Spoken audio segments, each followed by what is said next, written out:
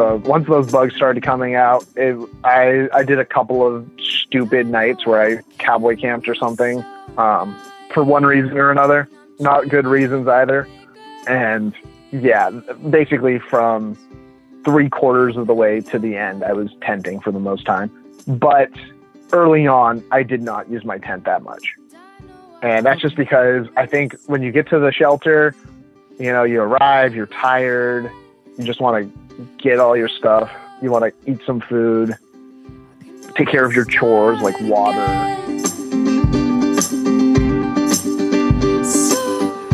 When we find ourselves wishing that we could stand a little taller. Welcome to the Hiking Through podcast.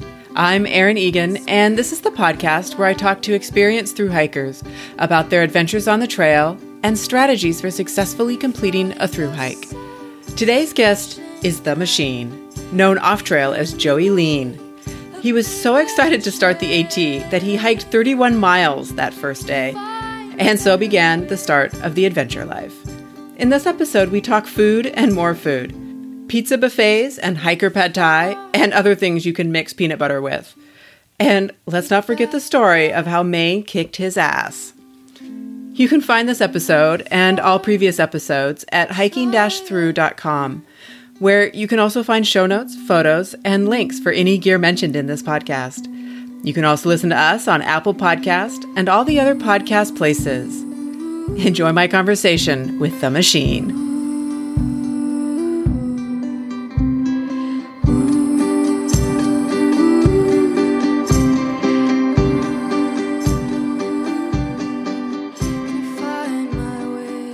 Hey, Joey. Hi. You have sort of been on this life of adventure, I guess I could call it, since 2017 from the sounds of it. Yeah, basically once I started the AT, it was like I never got off trail. I just kept walking into different things. You became a version of Forrest Gump running? Yeah, kind of, I guess. I think it's just more of that my idea of what the AT was and what I was going to do with it was different than the reality of what it was going to be.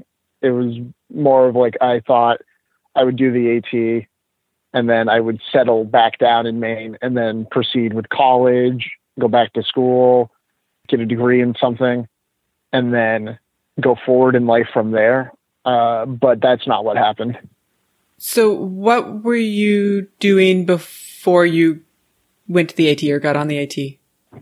I was working in a warehouse at Best Buy. I was basically just doing warehouse work, like packaging stuff and handling backroom orders, all that kind of stuff. And then I just decided I wanted to do something cool over the summer because I had just been spending my whole life in Maine, not really doing much, not really ever leaving the state. And how did you hear about the AT? I heard about the AT because I met this one guy who had through hiked and he was hanging out with my friend. And at that time I didn't care really at all. So I just kind of brushed it off. But one of my goals was to climb Mount Katahdin, which is the highest mountain in Maine and obviously the end of the trail going northbound.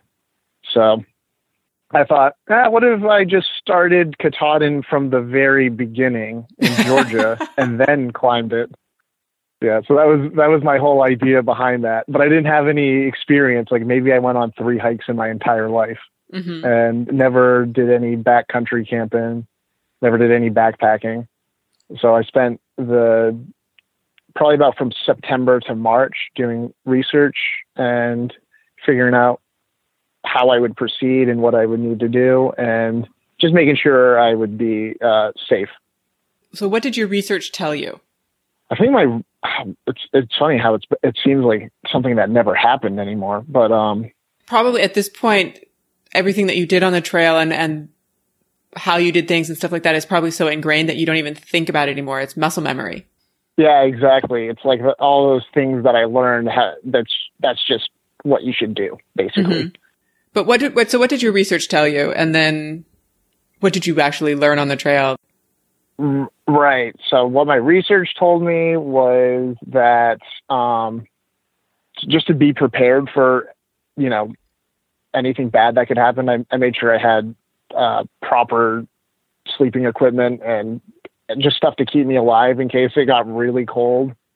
And then the reality of that was if it's really cold, you can survive. You just got to keep hiking. It's more of you don't have to subject yourself to the brutality that can come along.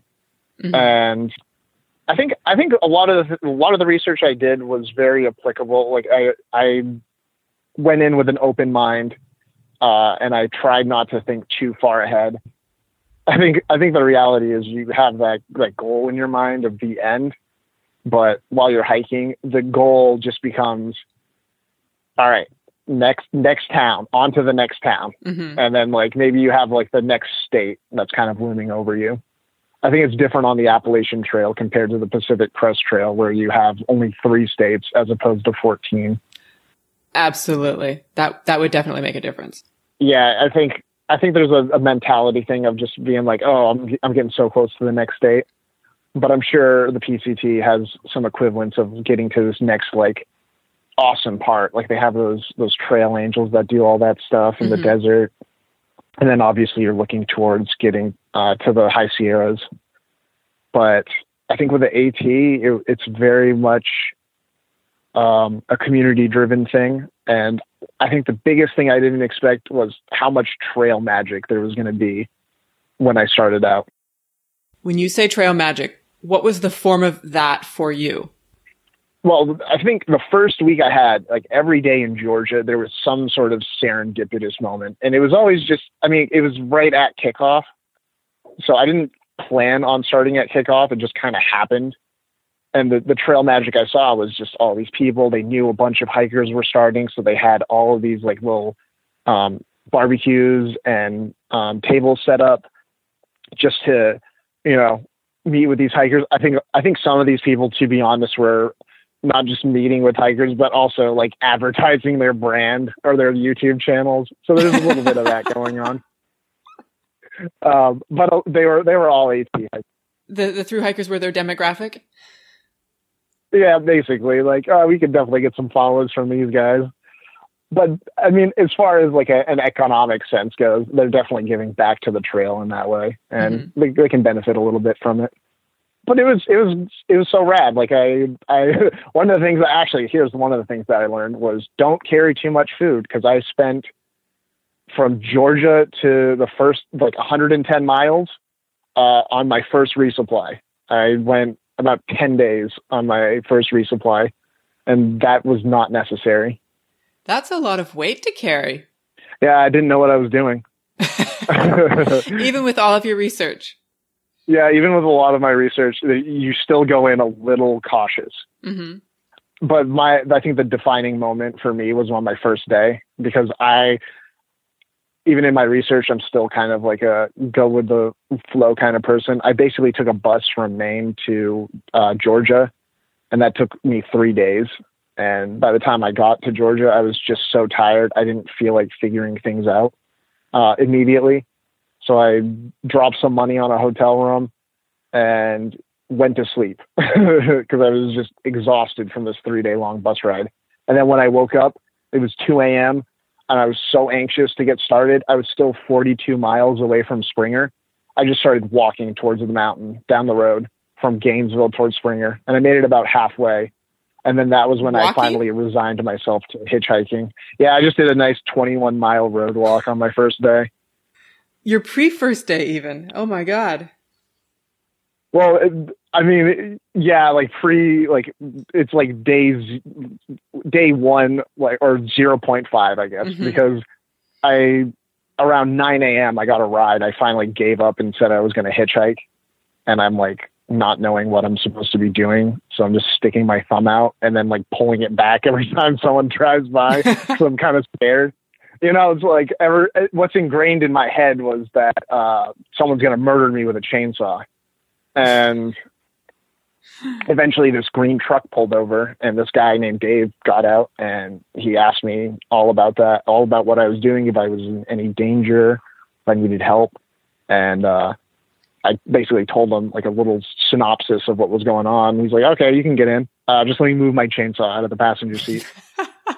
And that's exactly what he did. He had a chainsaw, but that dispelled my fears right there. Mm-hmm. And Dave ended up buying me Subway and actually giving me money when he dropped me off at the intersection where I eventually got a ride to the top of the mountain. And that was just my first day. So like, if there was anything that could have pushed me forward or convinced me that I made a good choice, that was it. It was all going to be okay somehow. Exactly. Everything is going to be okay in the end. You'll figure it out. How were you before the trail at believing in or leaning on your figure out ability? I guess I was moderately I would say I'm a little confident in figuring things out. I never had to rely on people before. Mm-hmm. And I don't know if it's necessarily relying on someone or just accepting offers and being gracious about it. But I guess I always thought of myself as an independent person, so I would rather not burden anyone with my own troubles, and I would do things on my own. Like my training for the AT was just through the month of February. I was walking to and from work every day, and it was 7.5 miles one way. And I just allowed my time to do that. It was basically 2 hours of walking one way every day in the winter in Maine. So basically what you're saying is that you were the urban legend walking uphill in the winter, in the snow. Both ways. Yeah, I pretty much. Your grandfather would be jealous. I know. Exactly. So with that first ride from Dave, was that kind of what opened you up to accepting the magic of the trail, but also that human element of giving and accepting? Yeah, definitely. I think having someone do that for me so early on really eased my mind, because there's just so much kindness on the trail. All these people, there are a lot of trail angels, and they're mostly there to help. They don't expect you to give back to them, and I think that's part of what made it easy. I feel like I would get an anxious feeling if I felt like I was indebted to this person. I did give Dave my number, but I never ended up hearing from him. So, I guess it's one of those things, just like, well, I got to pay that forward somehow. And I think that's just like the traveler's life. I think the thru hike is just an extreme form of traveling, and a lot of travelers, whether you're hitchhiking or doing a cycling trip, they have those experiences of generosity and their own form of trail magic. Yeah, no, definitely. This is just my curiosity, I guess, but because I know I find it really hard, as you're saying, to accept help from somebody and then basically sort of reward that help by just saying, thank you so much, I really appreciate it. Because you always want to either give back, or you say you don't want to be indebted. How long did that take to be able to just say, thank you so much? I think it took me a couple of months. And then you get to this point on the trail where you're just so tired, you don't care anymore. But yeah, it took me a couple of months of just writing these people's names down. And like, if I had their information, I would do that. I didn't try to get everyone's number, name, but I met a few people that would give me like their card or something. Mm-hmm. And I do remember those really standout interactions. And it's mostly the trail angels or former thru hikers. A lot of the people that pick you up are just, they know about the thing, they know about the AT, and they just, I'll help this hiker out. I got room. Some people are just bored and they want someone to talk to for a few minutes. I feel like the stories are how I pay them back in a way. I've actually heard that from other people as well. That for the time that you're in the car with them or whatever, you're sort of providing entertainment, and that's your. Yeah, exactly. You're kind of like, you're just that unusual thing that happened in their day. Mm-hmm. So they'll go on with their day and they'll tell somebody, yeah, I did the craziest thing today. Yeah, exactly. You just opened their mind a little bit. I guess I know that the trail and being on the trail is so much more than we can probably ever conceive of from the outside looking in. Mm-hmm. But how was it compared? How was the actual doing of it compared to your expectation of it? So from what I was experiencing to what I was expecting, I think my expectations, and this applies to the Appalachian Trail specifically, right, because the expectation was like, I'm going to be climbing mountains. I'm going to be getting these grandiose views. I'm going to connect with the earth. What the reality was I was basically working a 9-to-5 job, except with a couple of twists. Like it was more monotonous, and those mountain peaks I thought I would be climbing up, they were bringing you just close enough to the top of the mountain before they send you down, and you don't even reach the top. It's just like a disappointment sometimes. And that's when people are telling me all this stuff about pointless ups and downs. And as I progressed, that's when I started to understand it's a lot of work. And that's the thing, is it's definitely a vacation, but it's still a job, and you're not getting paid for it. But you go back and do it again in a heartbeat. I would go back and do something else. I think Bob Peoples said that there are too many trails out there to be doing the AT over and over again. Mm. No offense if you like doing the Appalachian Trail, though. There was this one guy I met who was on his 10th through hike, and he just had all these friends that he would visit on his through hikes. He was retired. But I do think I would rather do other stuff like the PCT. That's what I want to do next year. Mm-hmm.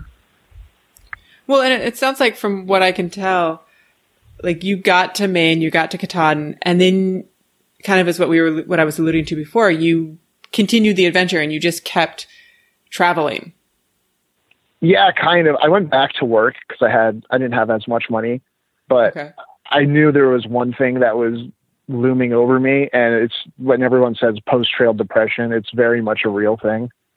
And I kind of wish I had like a micro adventure right after I got back to like kind of bring me back down to earth.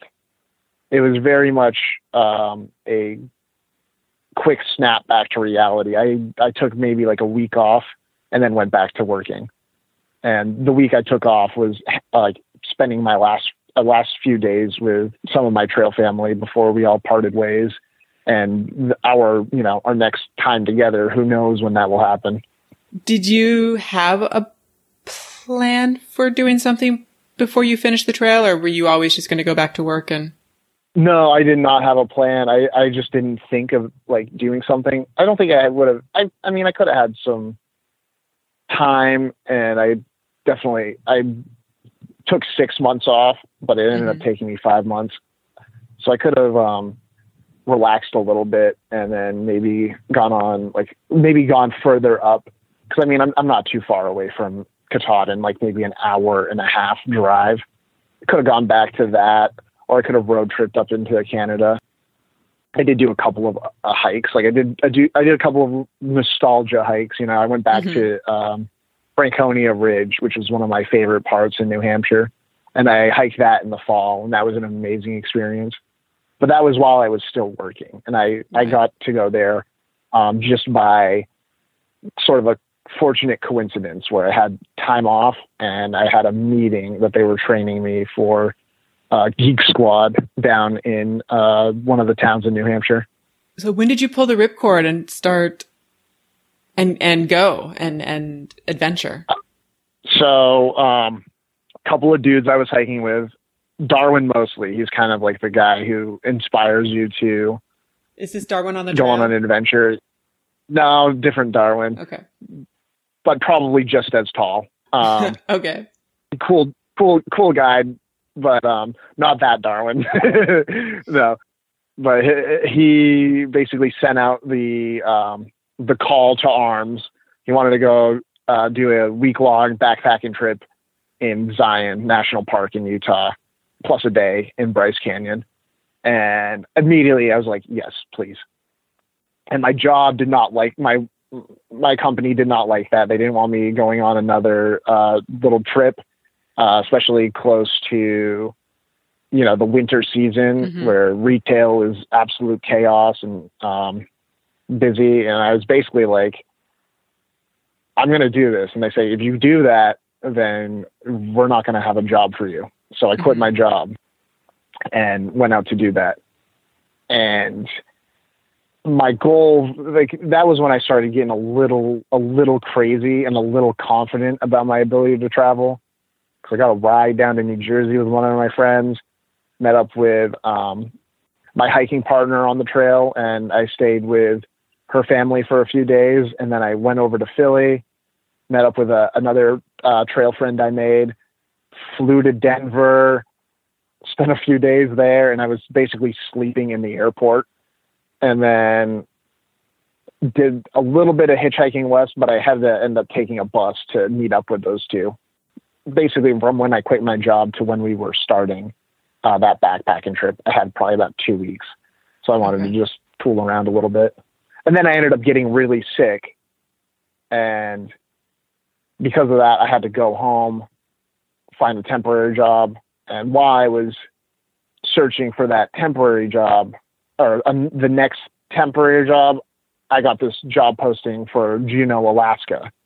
And I had made some jokes that I was going to be working in Alaska over the summer, but suddenly fate had just put the carrot on the stick in front of my face, and I had to chase it. It's like, okay, so you said it. How did you mean it? Yeah, basically. And I wanted a cool summer job. That was the thing, is I did the AT and I'm like, all right, now I want to do something cool for the summer, because all the people I hung out with, they all had these awesome experiences traveling and doing stuff out in the world. I was thinking about doing some woofing as well. So Some what? like volunteer farm work. Woofing.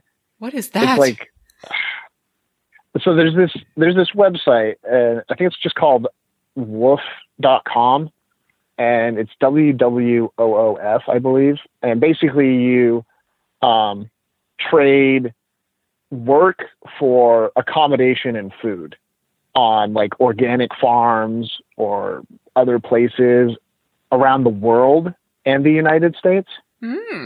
And yeah, it's basically just doing farm work as a work for stay. Right. And it helps you kind of get your foot in the door to that like state or country, I guess. But it costs money, and I feel like it's more, the website itself is more of like a membership to access to like this network of opportunities. Okay. So yeah, I thought about that. I was just going to say, and I was just going to ask why it costs money. Why it costs money? I think it's just because of capitalism, I think they're like, okay, we got this website going on. We got all these people that are posting on us. Let's just charge people to get access to these postings. It's a membership site, essentially. Yeah. And then I realized, like, I don't need to do that. I think I'm old enough. Like, I think it's more for the kids, more for the people that have just come out of high school. Granted, there are people of all ages that do it, but with the seasonal job I have now as a bus driver and a tour guide, and it's like, wow, I'm making money doing this, and this job is super like rewarding. It's pretty fun, and it's a beautiful drive. It's so amazing. Every day is just mind-blowing scenery. And that was what I wanted. And I wanted to just like basically tell people about how awesome the world was. And that's kind of what I do. I do that, and as well as some historical bullshit, but you're just appeasing tourists. Is my job. But hopefully inspiring them to maybe see Alaska or the world a little bit like you're seeing it. Yeah, I kind of like underlying everything. That's what I really hope. If one person does a through hike because they went on my tour and they were inspired, I will feel so good about that. And I've had people, I've definitely connected with people. I try not to just spend a bunch of time driving back, telling them about how awesome traveling is. Because I've gotten people that have just had like this look of sadness in their eyes, like they have missed something in life and they regret it now. And I'm like, that was bad. But they do appreciate that, I think, just to live vicariously through someone who is doing something like that. Well, and it's never too late to get the travel bug. Right, exactly. Or the adventure bug. That's what I always say. Yeah, it's never too late. But I met that one guy. I think he is still the oldest person who did the AT, Graybeard. I met him when I went to Monson. When I got to Monson, I saw him, and I didn't know who he was, but he was wearing his own face on his T-shirt. So I was like, "Who's this narcissist?" And then I realized that it was that like 86-year-old man who was through hiking. I was like, "Oh, holy crap, that guy is badass." And he did the Mississippi River too. Man, I hope I'm that person. If I make it that far, I want to be Graybeard. Did you get a chance to talk to him at all? No, not really. I was meeting up with my family actually, because Monson is basically, I could go, if you went to Bangor, just drive 40 minutes to Monson and you're on the AT. I've been passing this town my whole life. I had no idea that it was part of the Appalachian Trail. I thought Maine was one of those funny things for me because I had all these trail connections I did not know existed. Is it interesting to have sort of the world, I almost want to say like the world revealed. I almost think a little bit like, The Lion, the Witch, and the Wardrobe, where it's like you open the door and this other world awaits you on the other side that you never even knew existed. Yeah, exactly. I say, what I say is it's taking the red pill, like the Matrix, where you just go right in. And it was like that. It was very much, my eyes had been opened, because when I got to Monson, I went up to Moosehead Lake, which is where my aunt lives, and I was seeing the mountains for the first time. I was noticing them. Mm-hmm. And like, I saw the lake. I was like, wow, the lake is so beautiful. And I can't believe I've never appreciated all of this until now. 25 years into my life. Yeah. How big was your trail family? So, man, at the beginning, it was like, there were like 15 of us, definitely just like hanging out, having fun. But then, a few people went on ahead and we got down to about 10. So I think that's pretty large. Yeah, that's. Yeah. It worked out though. 'Cause, we never fought. We never argued. We just hung out, and we never like marched in this big Congo line. There was like a couple of days where we're just like, all right, let's all hike together. But for the most part, it was just kind of, everyone was hiking their own hike and we were just meeting up. And there were 10 of us all the way from Hot Springs to Rutland, Vermont. And then 8 of us got sucked into the Yellow Deli and spent like 2 zeros there. And 2 went on, and we never caught back up with them. You guys got sucked into the Yellow Deli. If you don't know what that is, basically there's a cult on the Appalachian Trail, and I think they're called the 12 Tribes, and they have about 4 locations. And the Yellow Deli is the one in Vermont, and they entice you with food, and that food is good, and they are good at enticing. And it's just like that, it's that charisma, mm-hmm. that it's like a gentle tug to pull you into their clutches. And I'm not going to say any names, but it was very much just like, oh, you can just set your backpacks down here. Just bring them up into the hostel. Oh, why don't you guys just stay a night? Like, just stay a night. It's, it's donation based. It's easy. And then like 2 nights later, we're like, okay, we got to get out of here. It's so easy to get lulled into sleep. Yeah, exactly. And they're smart. They're smart. Well, maybe conniving is a better word.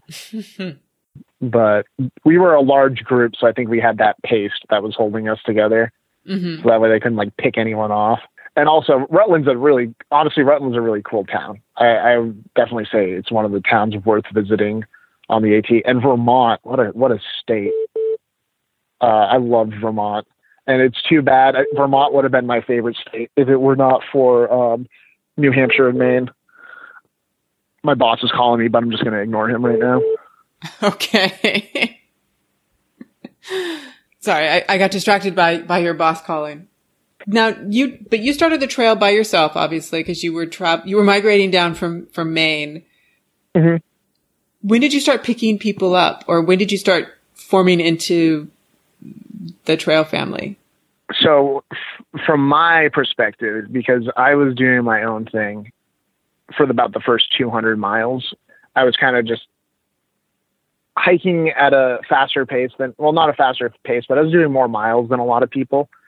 And I had met a lot of these guys along the way, but it was about the Smoky Mountains where everyone kind of gets funneled into Hot Springs, North Carolina, which is the first trail you walk through. And the timing happened to be right, where it was a weekend. A lot of people were at Laughing Heart Hostel, and we were all just kind of hanging out, and everyone was getting to know each other and really like interact, off the trail, just relaxing. And we all formed there. I know a lot of people had met up at other points, like at the Knock. They were hiking together. Like we had this trio, I think it was Glenglom, Wet Wipes, and Honey Badger. They were together for a while, and then we kind of got collected into this one area. And the only reason I was stuck in this town was because I had lost my wallet at the end of the Smoky. And that was like me. There was the me on the trail. There was the Joey that started the trail. And then there was the Joey that probably reflected more of like my actual self, or there's the machine that had begun the trail. And then I lost my wallet and I became Joey again. Right. It was a dark moment for me. How did you lose it, and how did you get it back? So I lost it because the shelter scuffle in the morning, I wasn't paying attention. I had all my stuff piled up, and someone had knocked my wallet off that pile, and it just fell down, and I didn't see it. So I just took everything. Usually it was my phone, my wallet, and something else that I would keep in my pockets. And then I don't know why I had my wallet in my pocket, to be honest. Note to self. Yeah, don't put your wallet in your pocket. Actually, what I did change, I changed my wallet system. I just started carrying all my stuff in a plastic baggie, just like a little Ziploc. I feel like that was easier to not lose. But you kept it all in waterproof. Yeah, you kept it in a Ziploc in your bag or somewhere else, or in your backpack or somewhere else. Usually I would put it in the brain of my backpack, and I had like an actual thick wallet, which is another thing. Like, why would I be carrying like this big, thick wallet with all these cards in it that I didn't need? Yeah, I guess it was habit. So I lost the wallet, lost all my cards, lost all my money. Don't put all your eggs in one basket. That was the lesson I learned. Definitely keep an emergency card hidden in your backpack somewhere. Mm-hmm. And some emergency instead, I had money. my emergency card in my wallet with my regular card. And the way I got it back, that was really interesting because I had lost it and I had basically given up on getting it back. One of the guys I was hiking with, he actually because he met the Rangers and not me. He was like, "Oh, I don't know this person, but that person's from Maine, so am I. That's cool." I think it was one of the trail runners in the Smoky Mountains that asked him about it, and I never called them for some reason. And then when I was in New Hampshire, we were getting a hotel, and my card kept getting declined. And I was like, I'm pretty sure I still have money, so I got to figure out what's going on now. And then the next morning, I called my company, and basically what they told me was someone had called them. They had my card, and they told them to put it on hold, because it was now in their possession. But they gave that person at my card company their information. So I actually got in touch with the trail center in Gatlinburg, I want to say. Mm-hmm. And they had all my stuff. They basically asked for my address, and then they mailed it back home. So I got my wallet back at the end of my thru hike, and it had the $35 that I left in it still in the wallet. Oh, an honorable person found it. Yeah. That was really, I appreciated that, but I was like, you know what? You could have taken that $35 and you had definitely deserved it. Like at least take $5 or something out for inconvenience. Yeah. But yeah, that's the people on the trail. They're amazing. How did you just order new credit card and license and that kind of stuff for parents or? Okay. So yeah, what ended up happening was I ordered I had my bank send me a new card, and then I had the other company, the one with the emergency mm-hmm. card, send me a different card to a place further ahead, because I had two different debit cards. Okay. And one of them had the other company had like $1,000 on that card just in case, mm-hmm. whereas my bank had however much I had. And then that card company, they never ended up sending, the card never arrived in Hot Springs. So I was waiting in Hot Springs for my card to arrive, and it never came. And Irwin was where I had to go to next. And luckily I met a bunch of really cool people that basically helped by giving me food. And even a couple others offered to give me some money, just so I could resupply myself for the short trip to Irwin. I think it was just a 4-day hike, but basically I got half the resupply box from this, one girl named Boots, and that blasted me the whole 4 days. It was just enough. And when I got to Irwin, my card was waiting at Uncle Johnny's hostel. Shout out to them. And my ID, I had a couple at home. Well, I had one at home that I told my mom to just send to me. So I had some backup stuff in case something like that happened. But when I called Uncle Johnny's and they told me they had my card, I literally started to run up the mountain because I was so excited to have it. And, oh yeah, that's just more of the trail, the trail provides. That's what they mm-hmm. say. That was how I got through that period. Has that faith in the trail or the trail hospitality environment, has that translated off the trail at all for you? Yeah, definitely. I feel like I'm just more open and trusting of people now. And the company that I work for, they are so good. They helped me out. They've given me draws to basically, they have this knowledge that people that come up here mm-hmm. aren't necessarily going to be coming up to Alaska with the biggest bank accounts. So they'll spot you some money if need be. Mm-hmm. And they provide housing.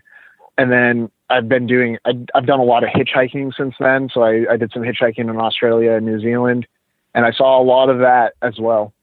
A lot of that trail providing. I've had people take me in. I've had people just give me food or invite me in for tea, stuff like that. Just all around the world, people are so kind. And I've met so many other travelers who have told me the same thing about other areas, like in Africa and Europe and India. They had a lot of that in South America too, just people being nice. It's pretty amazing when you learn is the wrong word, but it's pretty amazing when you are open to the expression of that. Yeah. Yeah. And I think those are the best experiences that you gain from these adventures, is being open-minded and accepting. Yeah. Because there can definitely be times where things can become weird. I've had that happen a couple of times where it's like, oh, I did not want this to go in this direction. let's take a step back, please. But it doesn't happen too often. But that's just my bias as a white dude. So it's different for other people. Yeah. So it is definitely, it can be scary. But I do think that those horror stories that you hear are just like a once in a blue moon thing. And there are a lot more people out there hitchhiking and adventuring than you might actually realize. Yeah. I think we're so used to driving by them that on some level you don't see them. We don't see them. Right, exactly. And the stories, the urban legends, the myths, the whatever are set up to scare you. Right, exactly. It's just people like, oh, you would hitchhike? That's crazy. And I've had people that are like, I would never pick up a hitchhiker. And I'm like, dude, aren't you Mormon? Like, that doesn't seem very love thy neighbor. Yeah. But yeah, I mean, there's two types of people. Like there's the hitchhikers and then the hitchhikees. And I think the ones that pick up hitchhikers are genuinely kind, like 99.9 or 0.5% of them they have good intentions and they see some person who might be struggling. A lot of the people that picked me up hitchhiking outside of the AT, they were from all over the world. Like I had people from Africa and India and countries I don't even remember the names of. Jordan, a lot of Middle Easterners picked me up, and it was just so cool. And you get to hear their stories as well and how they got there. And I had this one guy named Victor, and he was telling me about how when he was a kid, they would have just these venomous snakes just roaming around through their little villages or towns or whatever. And then when that snake came out, it was like the call to battle, and all the kids come running out with sticks and they just start wailing on that snake, that poisonous creature. Yeah. But I thought that was a funny story to hear. Yeah. It's interesting how community works. Yeah. And that's another thing is like hearing other people's story as well. Cause the person who picks up the hitchhiker, they've had something happen in their lives where they have had their mind opened up to the idea of helping other people out. Yeah, no, definitely. I guess switching paces a little bit. What were you using for some of your gear out there? Like what were you using for a pack and that type of thing? Okay. Yeah. So. Okay. Let's get down to the brass tacks of it. Right. Yeah. No, I'm going to sit up now. So I had an Osprey, and I liked the Osprey. I got really lucky in that I picked the right frame, I picked the right pack. I had a 48-liter pack with a medium frame, and that fit. It's pretty comfortable. And I did that with the intention of basically preventing myself from bringing too much. So I had the Osprey pack. I got a 2-person REI tent. And my idea with that 2-person tent, rather than a 1-person tent or a hammock or a tarp setup, I picked a freestanding tent just because I didn't know what I was doing. And probably freestanding is the easiest way to go as far as setting up a tent happens. And I wanted that little bit of space just for myself. That way I could just splay everything out on my tent floor when I was in my tent, all nice and cozy and just surrounded by my belongings. And then I got a... Do you remember what the brand Enlightened was? Equipment. Of the tent? The tent, REI. Yeah, REI Quarter Dome 2. Yeah. Which is a good tent. And that made it about 2 years, but I had to lay it to rest in New Zealand. Because I just tore this giant hole into it. How much did you end up using it on the AT? Between the shelters and... Oh man.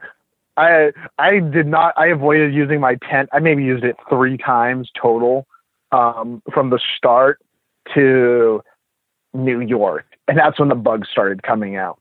So once those bugs started coming out, I did a couple of stupid nights where I cowboy camped or something. God. For one reason or another. Not good reasons either. And yeah, basically from 3/4 of the way to the end, I was tenting for the most time. But early on, I did not use my tent that much. And that's just because I think when you get to the shelter, you know, you arrive, you're tired, you just want to get all your stuff. You want to eat some food, take care of your chores like water and I don't know. I don't even know if there's anything other than food and water, and then setting up your tent. So I think setting up the tent is the least priority. And by that point, you're just exhausted, and you're like, you know what? There's shelter space. I'm gonna just sleep here. Right. Yeah. This is what it's made for, right? That being said, I much more prefer the tent. Interesting, but that didn't, I guess, because of exhaustion or whatever, that didn't change your habit in the lower portion. Yeah, and I think I was like somewhat. I thought just because it was colder, sleeping in the shelter near people had like this kind of illusion of warmth. But now that I look back, I think sleeping in the tent probably insulates my heat better and keeps myself more warm, as opposed to sleeping out in like a open 3-walled. Right. Like a lean-to. Yeah, exactly. What was your sleep system like? So I had the 20 degree. Yeah, I think it's a 20 degree Enlightened Equipment down quilt. So you can uncinch it and unclip it and it becomes a blanket. So that was my quilt system, or my sleeping bag, I guess.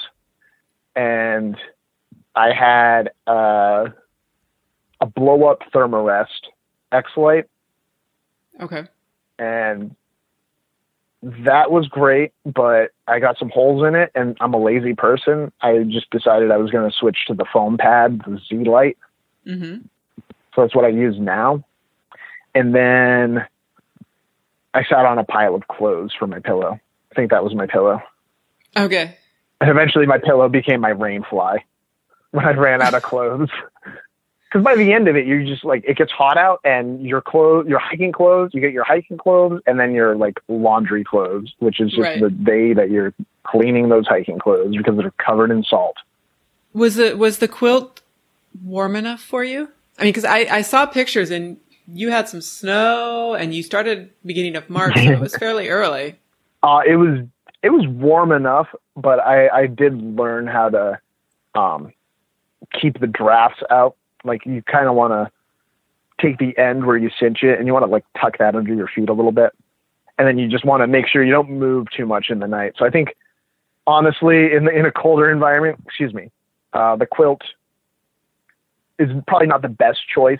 Like, you definitely want like a mummy bag or something below 10 degrees, but it's definitely suitable for 15 and above, I would say. 15 degrees. Yeah, 15 degrees and above. Got it. Okay. And yeah, my coldest night on the AT, I think, was 9 degrees, and it was, you know, you could feel it a little bit, but it wasn't too bad. I slept well enough. I mean, well enough. But that night I was sleeping next to this 5-year-old kid who was the loudest snorer I've ever met in my entire life. And every time my music stopped playing, oh yeah, the old people on the trail, when they knew he was coming, it was like it ruined their day. Like, just the thought of him approaching camp slowly while they're all getting ready to settle in, and then over the horizon is the kid. Yeah, they did not like that. No one did, but I mean, you know, it's your choice to sleep in the shelter. True. Was he and his parent or whatever hiking the entire trail? Yes, he was with his mom, I believe. And what was it? It was like Mama Bear and Littlefoot were their names. Okay. And I think they made it pretty far, actually, but they had to get off for one reason or another. I didn't keep up with them because I just got ahead, and you know, there's 2,000 people hiking the trail, so yeah, it's hard to keep up with all of them. It's impossible. Do you know what number you are when you started the trail versus when you got to Harper's Ferry? I don't know what I was when I started the trail because I didn't go to I'm not actually sure what it's called. I didn't do the approach trail. Okay. So I didn't sign in there. So I'm not exactly sure my number, but when I got to Harper's Ferry, I was number 187. Okay. And I do remember that. And then I was about 200 and I want to say 30 as far as finishers go. So I would say I was ahead of the pack. Yeah. Did you feel like you were in the bubble at all? No, I was kind of in my own bubble, really. We had our little micro bubble. I feel like from the outside looking in, maybe our group was probably kind of annoying because there was like a solid 8 or 10 of us just, approaching that shelter like a flock of birds or something. But I think we got to a point where we just started camping on our own as well and avoiding the other hikers just out of respect, and because I honestly think the best campsites on the AT are not at the shelters. The shelters are just the most convenient because they almost always have a water source and a privy and a lean-to. So if it's raining, hell yeah, get in that shelter. But on those nice days, find a good camping spot and enjoy that experience, because getting to New Hampshire, getting to Maine, especially Vermont and Maine were the best places for camping. New Hampshire was a little bit tougher because you're going through the White, and a lot of those mountains, you get into the alpine areas, and camping in the alpine, not the best idea, and probably not something they want you to do anyway. Why? Alpine vegetation is very fragile. So like any footstep, if you step foot on an alpine plant, you will see the impact. As far as I know, maybe it's kind of like as time, more people step on it, but it's very easy to damage. And I'm not sure the numbers on how much alpine vegetation exists on the East Coast, but it's basically just Maine and New Hampshire. And then you don't get any more alpine until you get to the Rockies. Yeah, probably like upper Rockies, high elevation. Yeah. And, I'm in Alaska right now. So like alpine vegetation up here is just so incredible. Just all these little flowers that look like bells. And then you get like the purple lupins everywhere, and you'll have these meadows. Yeah. This is when you see the signs everywhere that say stay on the trail. Yeah, exactly. It's like, do not go off the trail, protect the alpine vegetation. Yep. Yeah, for sure. And it's that the whole idea is just to protect it for everyone else, right? That is what our national parks are for. Protecting land for future generations. You should read this. You should do the commercial for it. The national parks, protecting the land for future generations. Protect our land for future generations, or else. Yeah, or else. That's how I mostly feel about it. Or else we'll come back and we will haunt you. Yep. Amen. Yeah. What were you eating out there? How was your diet? Terrible. Absolutely awful. So bad. You can definitely feel having a poor diet towards the end. Not having enough vegetables and protein will really make you suffer, especially when it gets hot out. But my diet mostly, at the beginning, it was fairly balanced, aside from vegetables. But whenever I got into town, I would always make sure to stock up on fruits and veggies just for the day, just have like a grapefruit or something that maybe I would either eat in town or pack out. I think town days are the best days because you can load back up on the stuff you need. And then you can, on your first day, bring all this good food before you switch to like nuts and cookies. That was my big thing. I loved cookies. It was every resupply was at least 1 pound of cookies. 1 pound, not one package, but 1 pound. At least 1 pound. And my diet ended up getting really bland because I would always cook Spanish rice for dinner. And if it wasn't Spanish rice, then it was chili ramen with some peanut butter mixed in, kind of like the backpackers pad thai. Oh my God. It's pretty good. Don't knock it till you try it. Okay. And then my breakfasts were usually, oh yeah, okay, this is funny. I started out as a no cook. Mm-hmm. So my breakfasts were originally like Pop-Tarts and just quick things to eat. Eventually I got so sick of the Pop-Tarts I couldn't eat them anymore. So I switched to oatmeal, and you get those little instant packages. And what I would do with those is I would just pour the water into the package, mix it around a little bit, and then just spoon it into my mouth while it was still cold. I prefer it cold, honestly. Not going to lie. I don't like the warm oatmeal. Also, don't like the warm instant potatoes. I like the cold instant potatoes. I'm that kind of person. Ugh. Okay, I know. Don't knock it till you try it.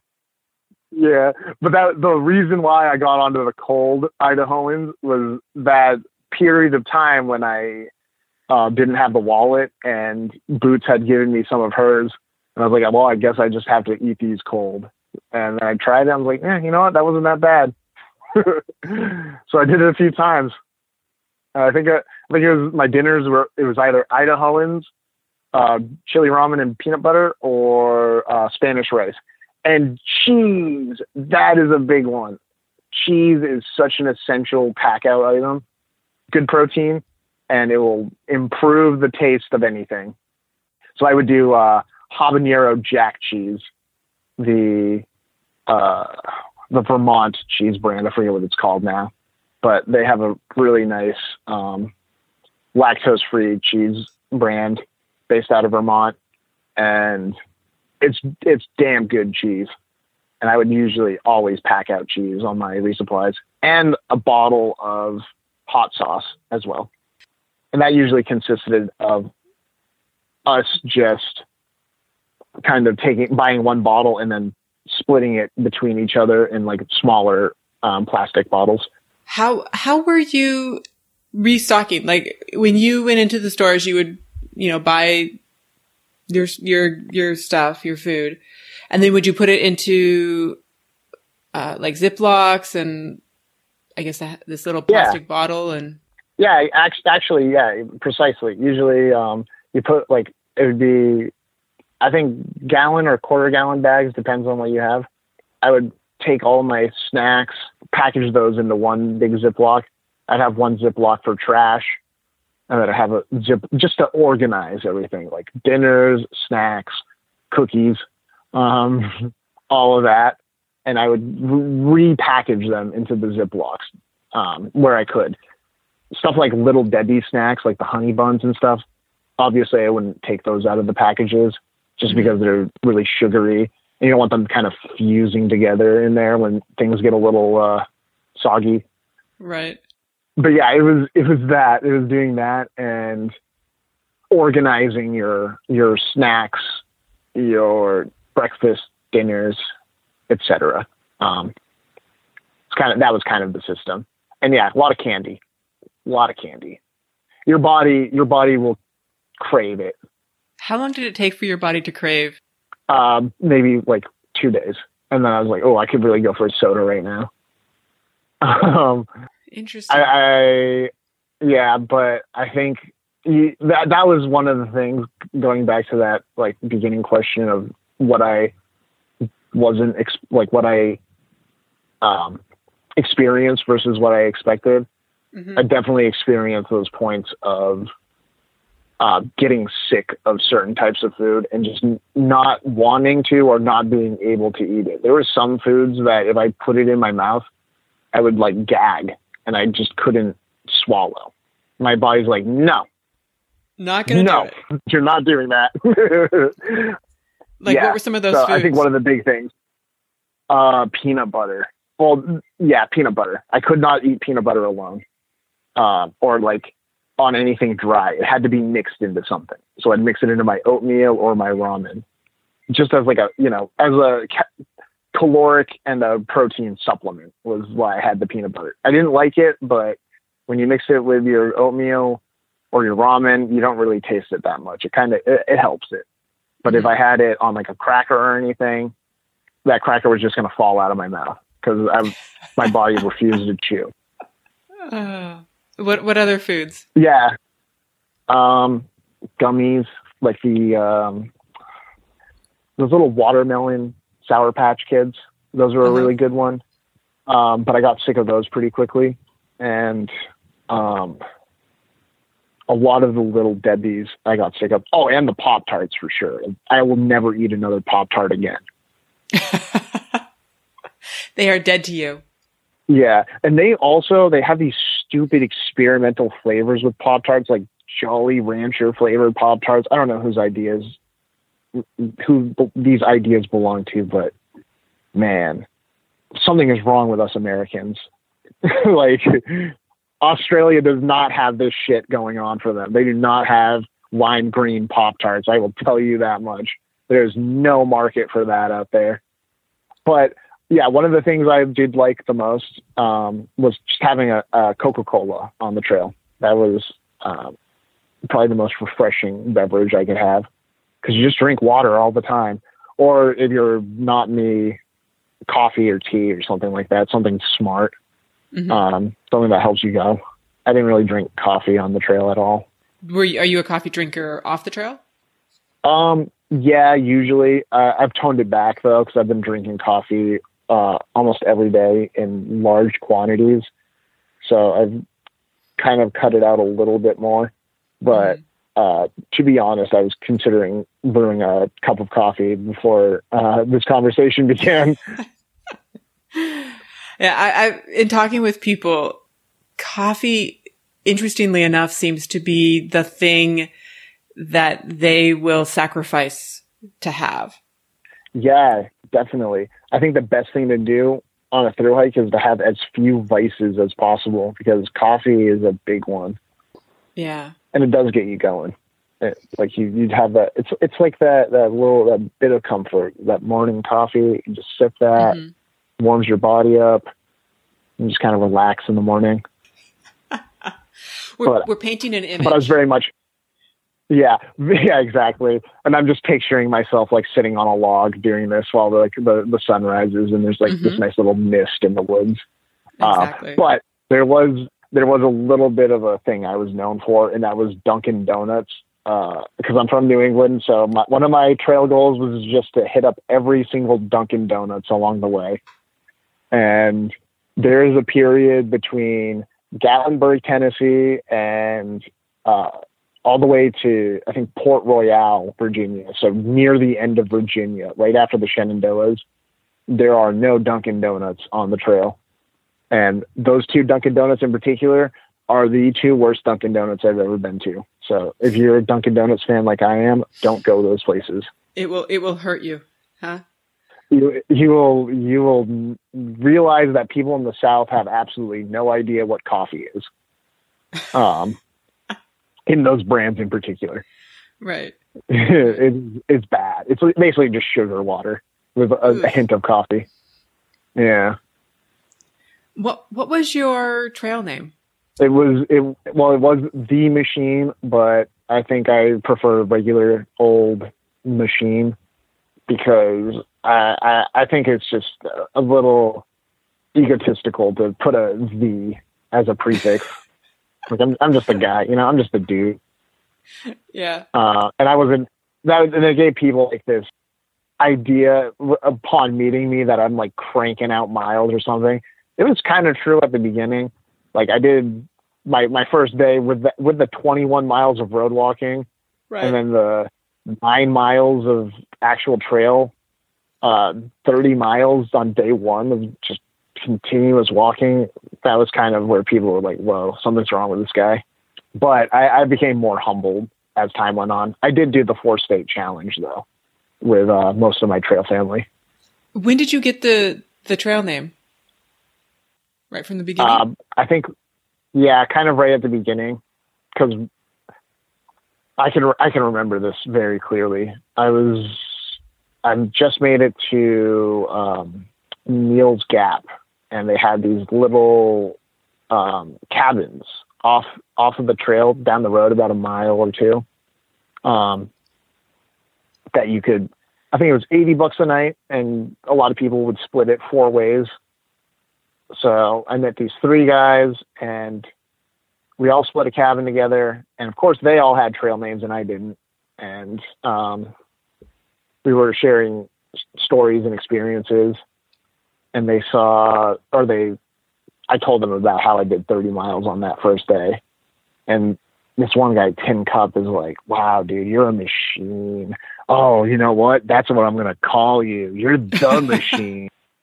And then, and I was like, okay, I kind of like that. But like my last name is Lean. So I've heard it before. And then the next day we were in this shelter together, and this couple, they were doing a section hike. And for some reason, they're trying to hang a bear bag inside of the shelter, like doing the bear bag process. I know.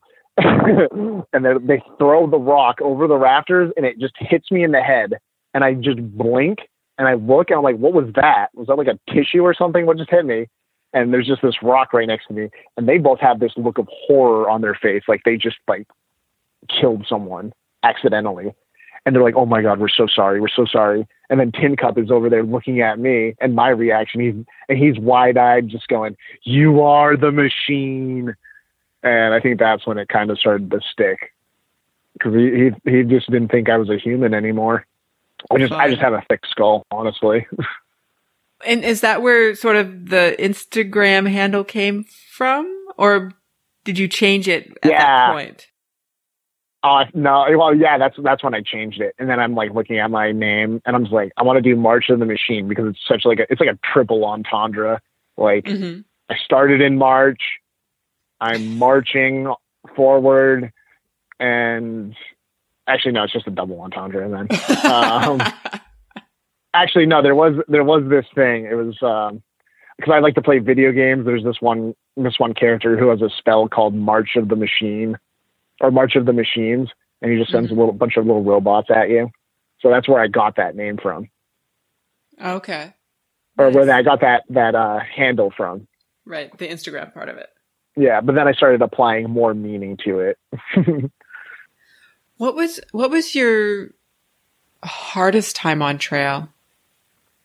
If other than the wallet experience, which I would put as tied for number one, it was when I got to Maine, because traveling from Gorham to Andover is not a welcoming experience in the Maine. When you leave Gorham, you're doing some of the hardest pieces of the trail. Like that section is probably the hardest one, because it's not as rewarding as the whites are, and it is just as difficult. And other than Mahoosic Notch, it's just straight up and down, and you're climbing like refrigerator-sized boulders and all these erratics left behind by glaciers. And it was insane just how difficult it was. So it felt like it's like you open the door to your house for the first time, and there's someone there, and they just kick you. Like that's the first thing they do. They don't even say hi. And my reaction when we got in, yeah, Maine just kicked my ass. When we got in there, like we crossed the state line, and they're like, how does it feel to be back home? I was like, I feel like I've been home since we left that town in New Hampshire, because it was rough. Yeah, I wish I could remember what made it so difficult. But you actually had Slider on the podcast, and I met her during that section. Her her parents were hiking with her. I think they both like got off the trail immediately as soon as they got into Maine. Like they got to the first shelter, hiked down, and spent some money to get the hell out of there. Said, okay, we're done. Did not continue on. I do not blame them either. If any of my trail family listens to this, then I'm sorry, but we took a shelter zero when we got into Maine. We got to the first shelter. It rained overnight. And when we woke up, they were going over like, all right, here's the distances to the next shelter.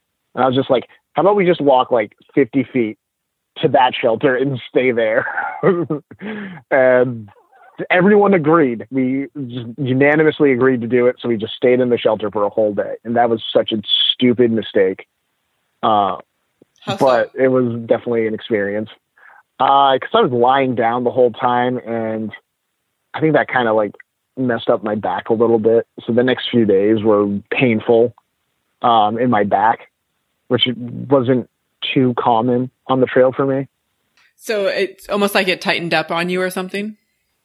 Yeah, I think so. I think just like lying around and not doing anything, yeah, it made it tighten up and really sore. Because I used to just sit on my computer chair all the time, and once in a while my back would start to hurt, and that was when I knew I wasn't being active and not doing anything. And that was what that felt like. Okay. How was your body overall? It was okay. I didn't get too many blisters, and I think the pain, you just kind of, you numb yourself to it. But, yeah, I think my body did pretty well. I didn't lose any weight either. Like, I had an interesting experience. I thought I would lose more weight doing that, but it just kind of turned into muscle, which is kind of cool. Yeah, that's the thing. You feel powerful by the end, but you know, everyone's going to tell you that like all the men that hike the trail, they leave the trail like like someone who's survived like a war crime, and all the women just end the trail like beautiful and fit and sexy. Like their bodies just shaped perfectly. Whereas men, we just like get all emaciated and like crow's eyes and or crow's feet and everything, like just wrinkly. It's like you age. That was the big thing. You age by the end of the thru hike. Is that just from the sheer calorie restriction and that kind of thing, or is it being out in the weather, the conditions that much, or? I think it's exhaustion. I think you're just pushing your body forward, and it gets more and more tired. And it lets you know that, but yeah, mostly the exhaustion, and you definitely get a lot of sunlight too. And I think that has something to do with it. I don't think a lot of people are out there bringing sunscreen with them all the time. On the AT anyway, you don't really need sunscreen on the Appalachian Trail because it's mostly canopy cover. Okay, or wet or rain. Yeah, well, that was the thing. It was pretty rainy in the south, but man, we had 3 points where we got like a light sprinkle. Okay, we got like one solid rain for about 10 minutes, and then 2 days of like sprinkle, and that was it for rain in Maine. And then New Hampshire, we did the whole like all the whites. We started the whites and finished the whites with very little bad weather. Just really lucky. My joke was that I had sacrificed my firstborn for good weather in the whites. And everybody around you thanked you? Yes, they did. You guys are welcome. Everyone who was in the whites at that time is welcome. But terrible weather in the Shenandoahs, terrible weather in the Smokies. So it was a good payoff, I think. Mm-hmm. Yeah. And yeah, the whites definitely best part, one of the best parts. But Maine has some really good, surprising sections where you're just like, wow, this is the Appalachian Trail. I personally believe that going northbound is the way to do it, because it's kind of like the natural progression into the climax of the story. I couldn't imagine doing the southbound where you just have like the hardest parts of the trail right at the beginning. Right. And then you do all of that, and then you go into Pennsylvania and all those places when the water isn't as good either. It's definitely something I wouldn't want to do. Yeah. And just like not as much trail magic. Right, because their trail magic is more thinking about the northbounders. Exactly. Yeah. Well, and it happens kind of the same way, I think, on the PCT as well, because everybody's mind immediately goes to the northbounders. Mm-hmm. And PCT Sobos are like another breed. They're different than the AT Sobos, because who the hell is doing the PCT Sobo? There's a few. There are a few, and I commend you guys. Yes. So what was your best moment on trail, or that moment where it sort of all came together and crystallized for you into this experience? Um, I think. Oh, actually, yeah, no. I have two examples. The first one was like my best like trail moment, like the most Appalachian Trail thing, where I started hiking with this group, and it was the week between Irwin and Damascus, or however many days that was. Yeah, almost a week.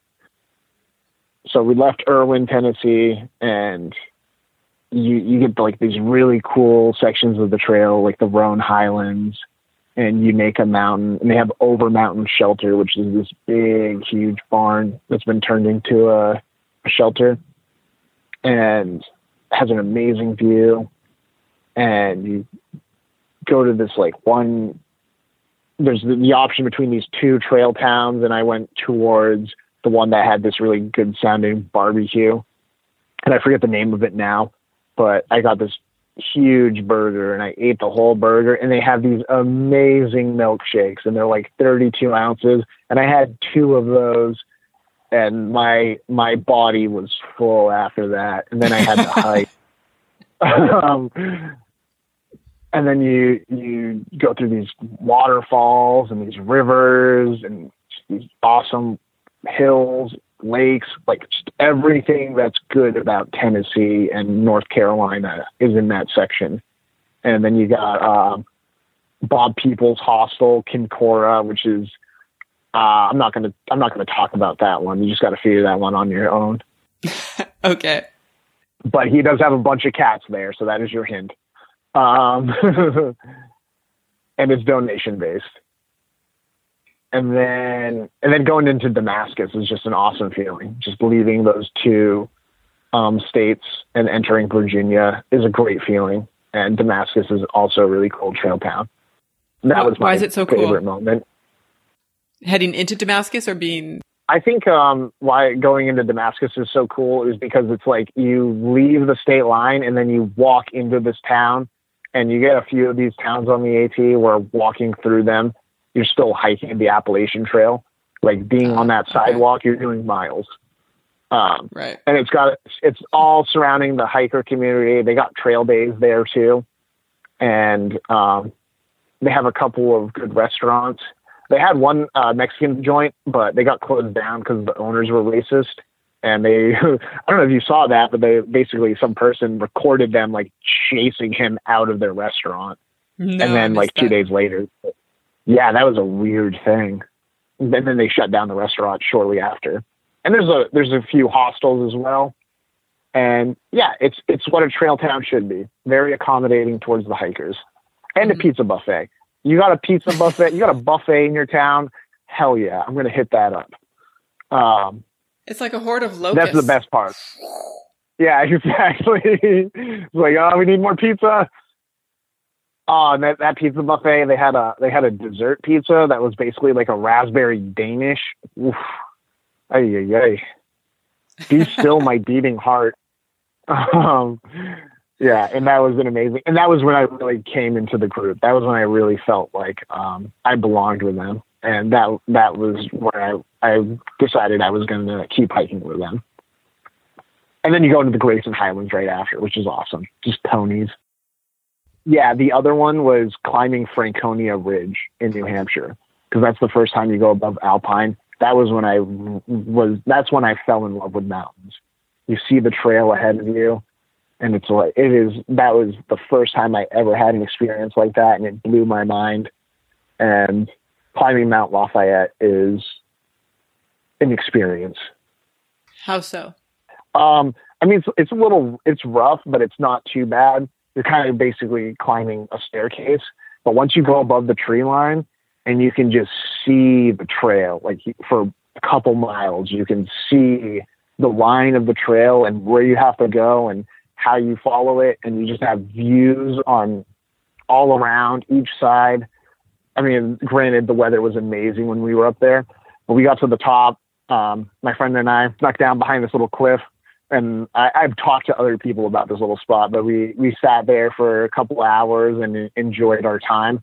And then when we got back, like it was quiet all of a sudden. We got back up, and where we were we couldn't hear it or feel it or know what was going on, but there was wind just gusting from behind us. So it's not quiet because everyone bailed, and all of a sudden we get like 40-mile-per-hour winds basically blowing us off of our footing. And I was just in love with that, because I was like, oh, wow, this is nature just saying, get out of here. Like, get off my mountain. This is nature showing you who's boss. Yeah, exactly. It's a humbling moment when you realize just how not powerful we are as humans. Yeah. Like, the earth is in control.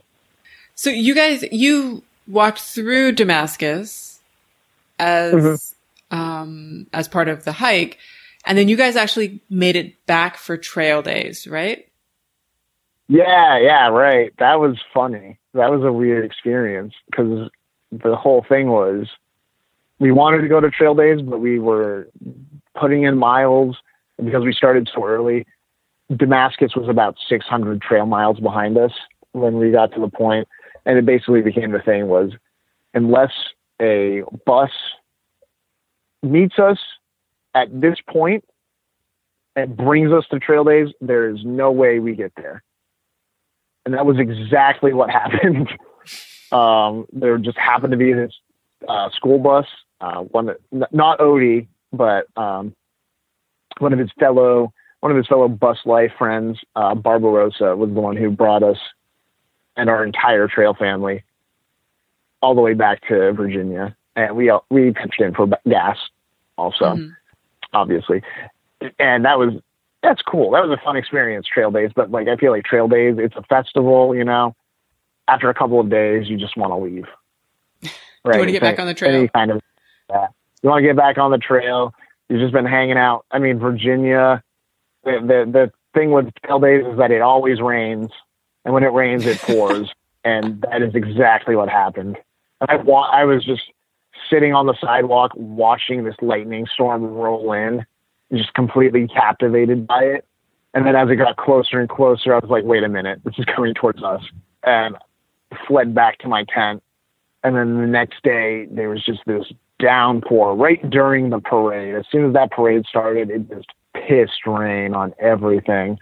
And then when I got back to my tent was just floating in this giant puddle. So it was kind of a funny experience. Luckily, it all drained out rather quickly, and then everything got really hot and muggy and just swampy. And also, I watched some people that had met at Springer Mountain and were now in Damascus getting married. Hopefully they made it all the way together, because if they didn't, that marriage did not last. I kind of wonder what happened after that. That was a weird. And then, you know what? This is like the hiker trash fucking, wedding special. Just two people getting married to each other wearing chacos while the priest, I'm not sure what you call them, is wearing a Hawaiian shirt, also wearing chacos, sunglasses, and then as they say I do, they both lock arms and shotgun a beer. That was the wedding I witnessed. Yeah. I was like, at first by the end of it, I was like, was this like an advertisement for Chacos? Like, what did I just witness? Yeah. I mean, well, and speaking of hiker trash, you had quite the interesting ensemble out there as well. Looking at your pictures from Instagram, there was one of them where you have, your Hawaiian shirt on, and then you have these, what is it? Short shorts? Yeah, like they're board shorts, but like pink something board shorts. Oh, yeah. I picked those up in Massachusetts. I wish they'd fit better, because I would have loved to just wear those while I was hiking, but they ended up being a little too loose. So those became my not my camp shorts, my laundry shorts. Mm-hmm. But yeah, the pink frogs with like the, yes, what is that sport? Yeah, exactly. Pink shorts, green frogs, and then they're holding like polo sticks. And then I think it's lacrosse. Hawaiian shirt. Yeah, lacrosse, exactly. Yeah, and then my Hawaiian shirt had a bunch of dogs and margaritas with dog-themed margarita recipes on it. Oh my God. I got those both from the same place. I know, such a good pickup. I love that Hawaiian shirt. But the thing is those Hawaiian shirts are not the most pleasant thing to hike in initially, because it's made out of like some material called like radon or something like that. Or I don't know, it sounds like an element, but it's something like that. And it's a very vague material.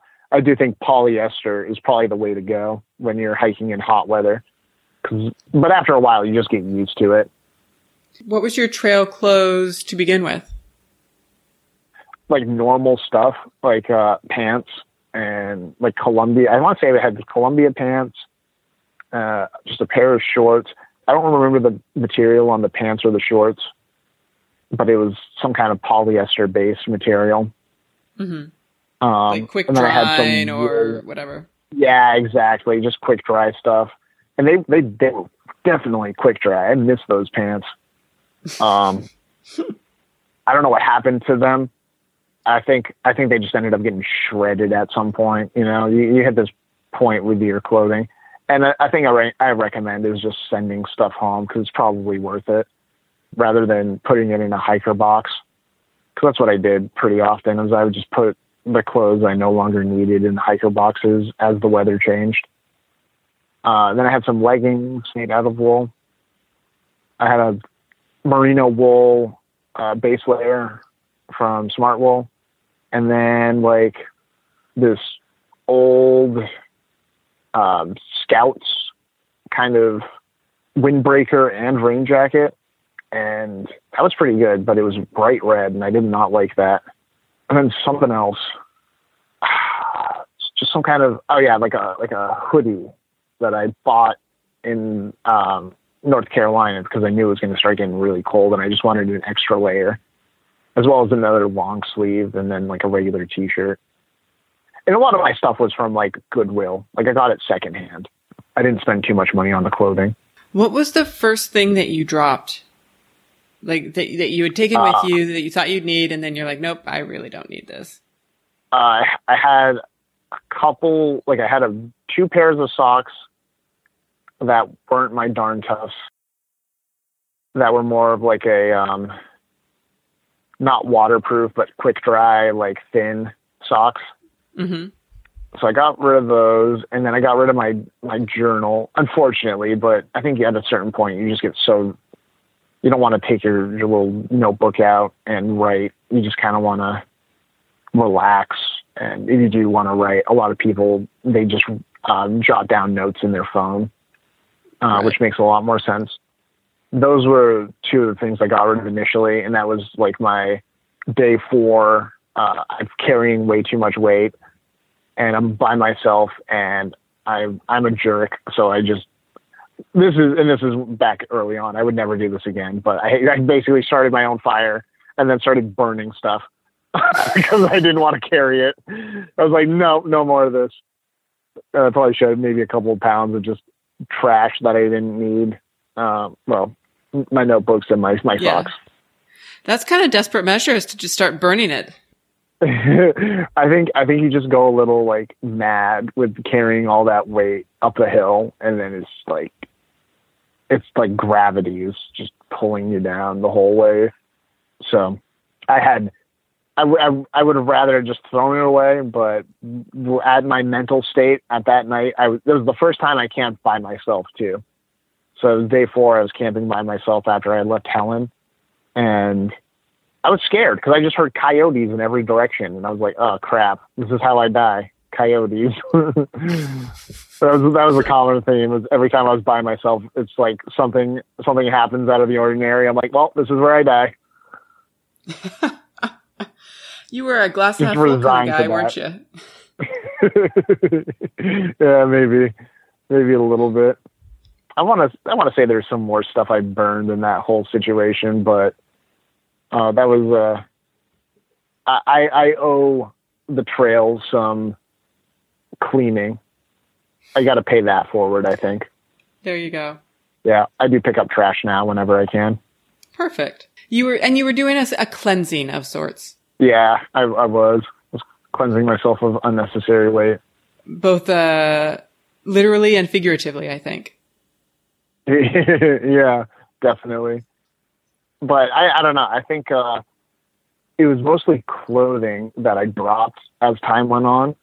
And once I had gotten my base weight down pretty low, that's when I was like, all right, got some more room for some more stuff. And then I started getting some things. Like I got a portable battery pack, which I definitely recommend. Getting a nice thick charger.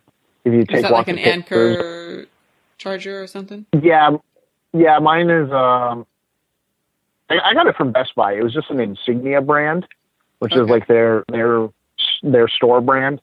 But I got like a 15,000 milliamp one, so like good for 4 to 5 phone charges. And that's because I was carrying a little MP3 player. But I realized I didn't need the MP3 player. I actually traded my MP3 player for a Spotify subscription. Because when you have that MP3 player, that was my music. I wasn't. There's no way I got more music. You can in libraries do some stuff. Like I definitely downloaded some audiobooks, but I realized that having a Spotify subscription just opens you up to so much stuff, because now you can download music. Now you can cycle through music that you say you don't like it. So you just download something new, get rid of some old stuff that you don't want to listen to anymore. And then you have access to podcasts as well. That's when I really started listening to podcasts when I actually started listening to podcasts. I mean, my friends and I did our own podcast, but I never listened to them. I just like to talk with my friends about video games. Oh, there's an ironic moment in there somewhere. I'm sure about it. Yeah, definitely. But that's stuff that really helps. Having entertainment. Some people do Netflix, they download stuff, and then when they can't, they'll watch a TV show. That almost feels blasphemous, honestly. It does, doesn't it? I never did the movies, but without the music, I would have gone crazy. Because the thoughts in your head, sometimes they get so loud that you just have to drown them out. Yeah, I thought thinking, like having time to think would be good, but it wasn't. Like my mind is very much my enemy.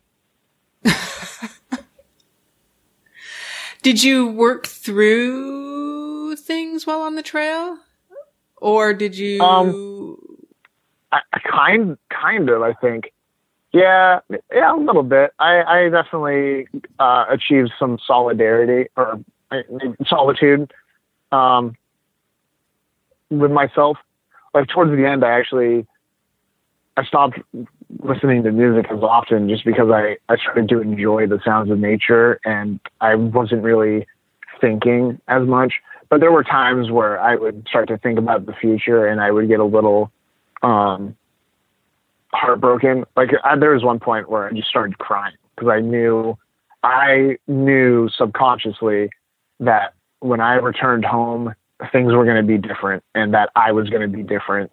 And that affected me personally because I wasn't sure how I wasn't sure how I was going to connect with my friends. I basically gave up all this stuff to do this journey. And a big thing in my life before then was playing video games. And I don't play video games anymore. Yeah. When you had that moment, did it scare you? Were you excited? I think I was scared, definitely more than anything. Because I didn't think this my life would become what it is now.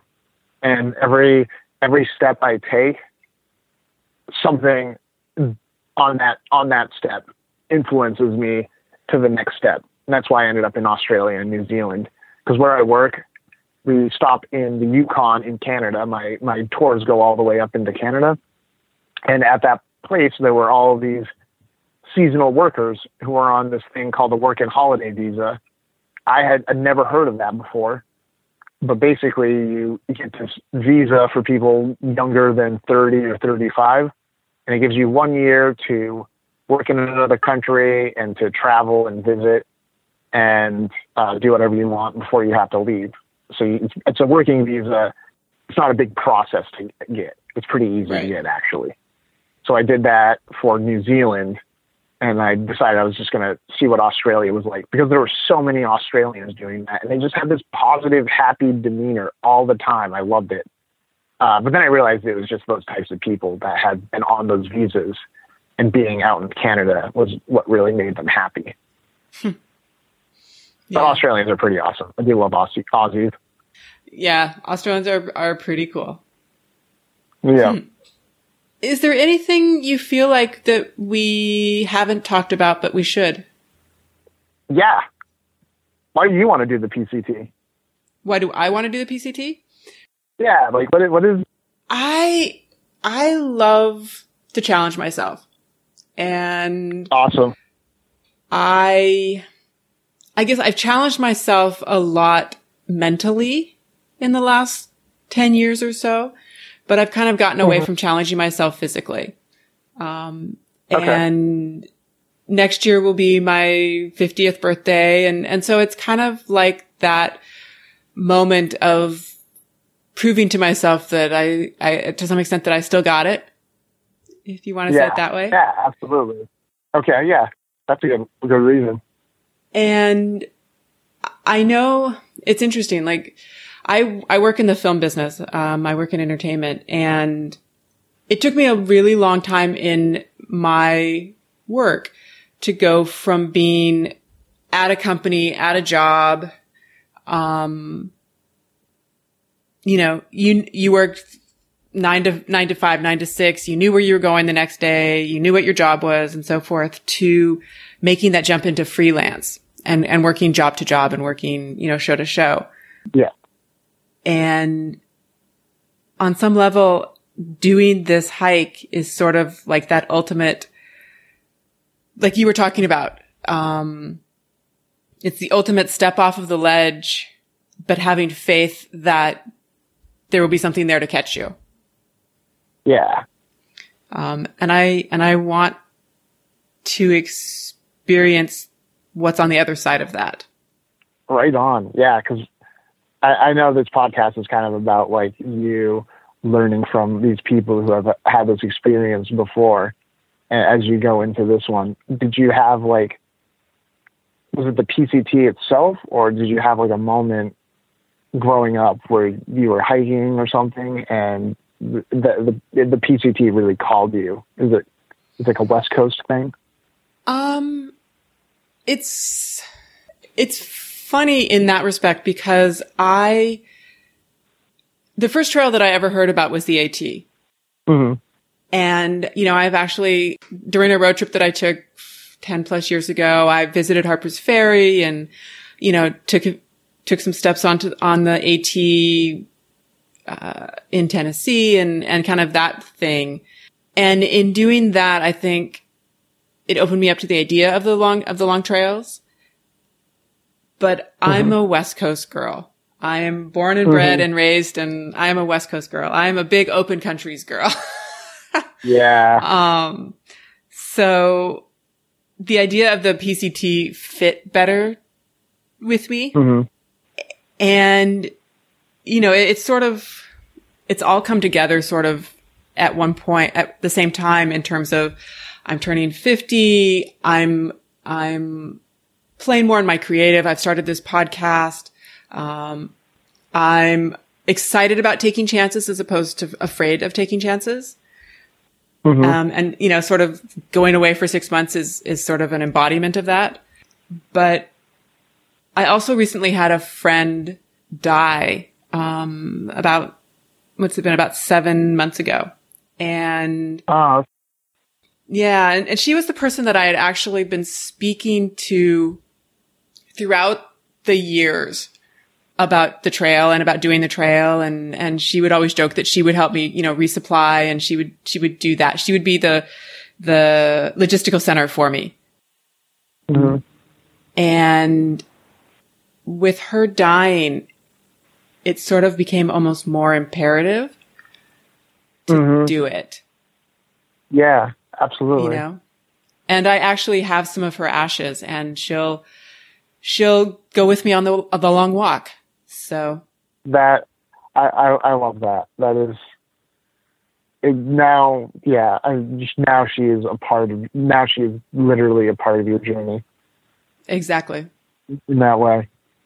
Yeah, and I guess that was a thing with me too, is that I saw this moment, and I mean, I guess it's like I'm like the halfway of the halfway. You know, when I got to 25, I was like, I should take that leap. It was like my quarter life crisis in a way, and I was going through some heartbreak when I decided that the AT was my goal.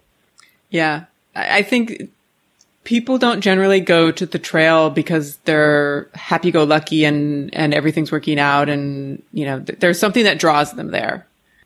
Absolutely. And then from everybody that I've talked to, you included, what you get from the trail, from walking that trail, is maybe what you went to the trail for in the first place, but also then so much more than you could ever have conceived of when you first stepped foot on the trail. Yeah, absolutely. I think the biggest thing about the trail is that you take with you so many lessons that you weren't expecting. Yeah. And that is part of how amazing it is. Definitely one of the coolest things anyone could do is a long distance hike like that. Like the AT, the PCT, the CDT, even the Arizona Trail or Tarawa, just amazing experiences. And it's like a fantasy. It's the closest thing we can get in this modern society. One of the closest things to like a fantasy-esque adventure, like a Lion Witch in the Wardrobe, or like The Hobbit, stuff like that. You're going on a journey. Yeah, exactly. And it's a magical journey, no matter what. Yeah. Thank you for asking. Yeah. Yeah. I mean, like I try to do my own little research on you. Because I feel like that's appropriate, you know? But I've been so busy up here in Alaska. I work almost every day, and my challenge this week has been, I've been hiking to a place called Upper Dewey Lake and back down every day. Today's day 6, and I'm exhausted from doing it, but I feel so good about myself now that I have done it, now that I know I can still do it, and know that I can still achieve my goals. That was kind of what I set out to do over this week. It was just kind of poor timing. So I listened to some podcasts, and I was like, I still don't know why she wants to do it. Yeah, it's a good question. Yeah. Is the hiking that you're doing in preparation for next year for the PCT, or just stretching your legs? I think it's helping a little, stretching my legs. Actually, I have a friend who I do it with, and she's a badass. She's one of the dog mushers here. Super intense. Like, I told her about that, and she was like, hell yeah, I'm going to do that with you. And we've just been doing this and talking. And now she may do the PCT with me. She may join me on the PCT. And that seems like a very real possibility that it will happen. And that's so cool. And like, basically, I made one of my best friends up here just doing this silly little challenge. Nothing is silly. Yeah, you're right. Nothing is silly. But you do that hike is not the most entertaining of hikes. It is a brutal climb, amazing view at the top, and then boring all the way back down. And it's challenging. It's definitely not an easy trail. But yeah, Alaska, what a great place. Amazing place. I definitely want to visit. That is one of the things on my list. Yeah, I highly recommend it. Alaska, like, I mean, just take the Alcan Highway or the Cassiar Highway, go up to Anchorage, maybe fly, well, depending on how you got there, maybe fly back, or like take the Inside Passage through these little Southeast Alaskan communities, and they have such a rich abundance of wildlife. There are bears everywhere. The salmon runs are so cool to watch. They got a bear up here called the glacier bear, and there's such a little scientific understanding of it that we don't really know much about it because they're so rare. But they're essentially a black bear that is blue. A blue bear. A blue bear. Yeah, I've just started learning about them for my tours. Wow. Now I'm gonna have to Google it. Yeah, they're just super cool. Like I've learned so much up here. Are they a genetic anomaly, or are they a matching of two gene pools, or? It's like, yeah, so it's like two, it's like a hair color. Basically, you get the two genes, and you can have two black bears that have that gene, and then a blue bear will come out.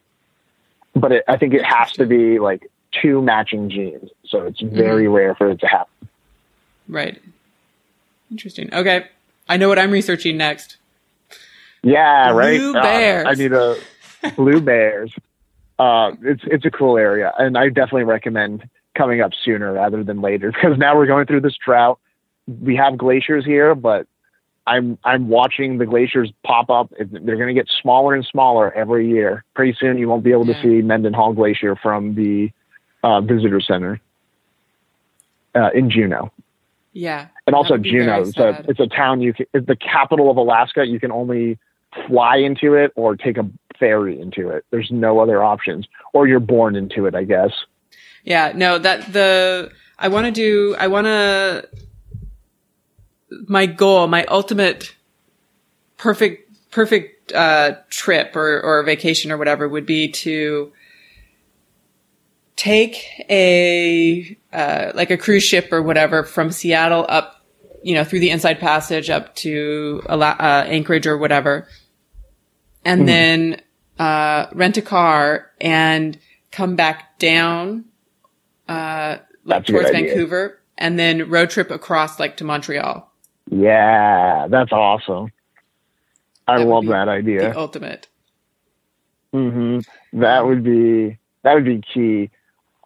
And yeah, that is the right way to do it, I think, is to basically use the cruise ship as kind of like this mobile hotel to get you to this one Pretty place. much, and then yeah. take the adventure from there. Yeah, exactly.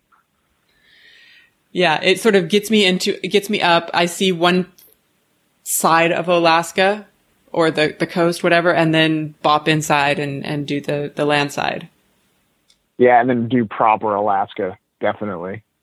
Yeah, I still haven't seen that, so... You should. I guess you don't have enough time off. I know. I mean, when you get up here, you will understand the scope of Alaska. It is so big. I had enough time off to go to a place called Kluane National Park, which is near the end of the Yukon, close to the St. Elias Wrangell Range, which is it's not where Denali is, but it's where the tallest mountains in the Yukon are, like some of the other tallest mountains in North America. And that was fantastic. It was amazing and beautiful, but it took us 6 hours of driving just to get there. And we still weren't even at the border of Alaska. Yeah. No, Alaska is massive. It's astounding. Yeah. And it's so it's sort of like Canada in that respect. The northern area of Canada is so massive, but it's so unpopulated that you don't really see it. Right. Yeah, because you only get these few roads going through it, and then there's all this land that you really have to find a way to explore. You have to get out there and take some time. Yeah. But that's what this life is for. Well, I am going to get ready because we got a big party going on tonight in Skagway, and I would like to attend that. Well, go party on. Speak a little louder. And when we find ourselves wishing that we could make a bigger change and find a better way. Show notes and links for Joey's gear can be found on our website at hiking-through.com. Special thanks to Joey for sharing his stories from the trail, and Maya Wynn for the use of the song Try Again. If you have through hiking adventures to share, we'd love to hear them. Please email me at hikingthroughpodcast@gmail.com, or you can also DM me on Instagram at hikingthroughpodcast. We would also love it if you would find us on your favorite podcast provider and leave a review. I'll see you on the trail.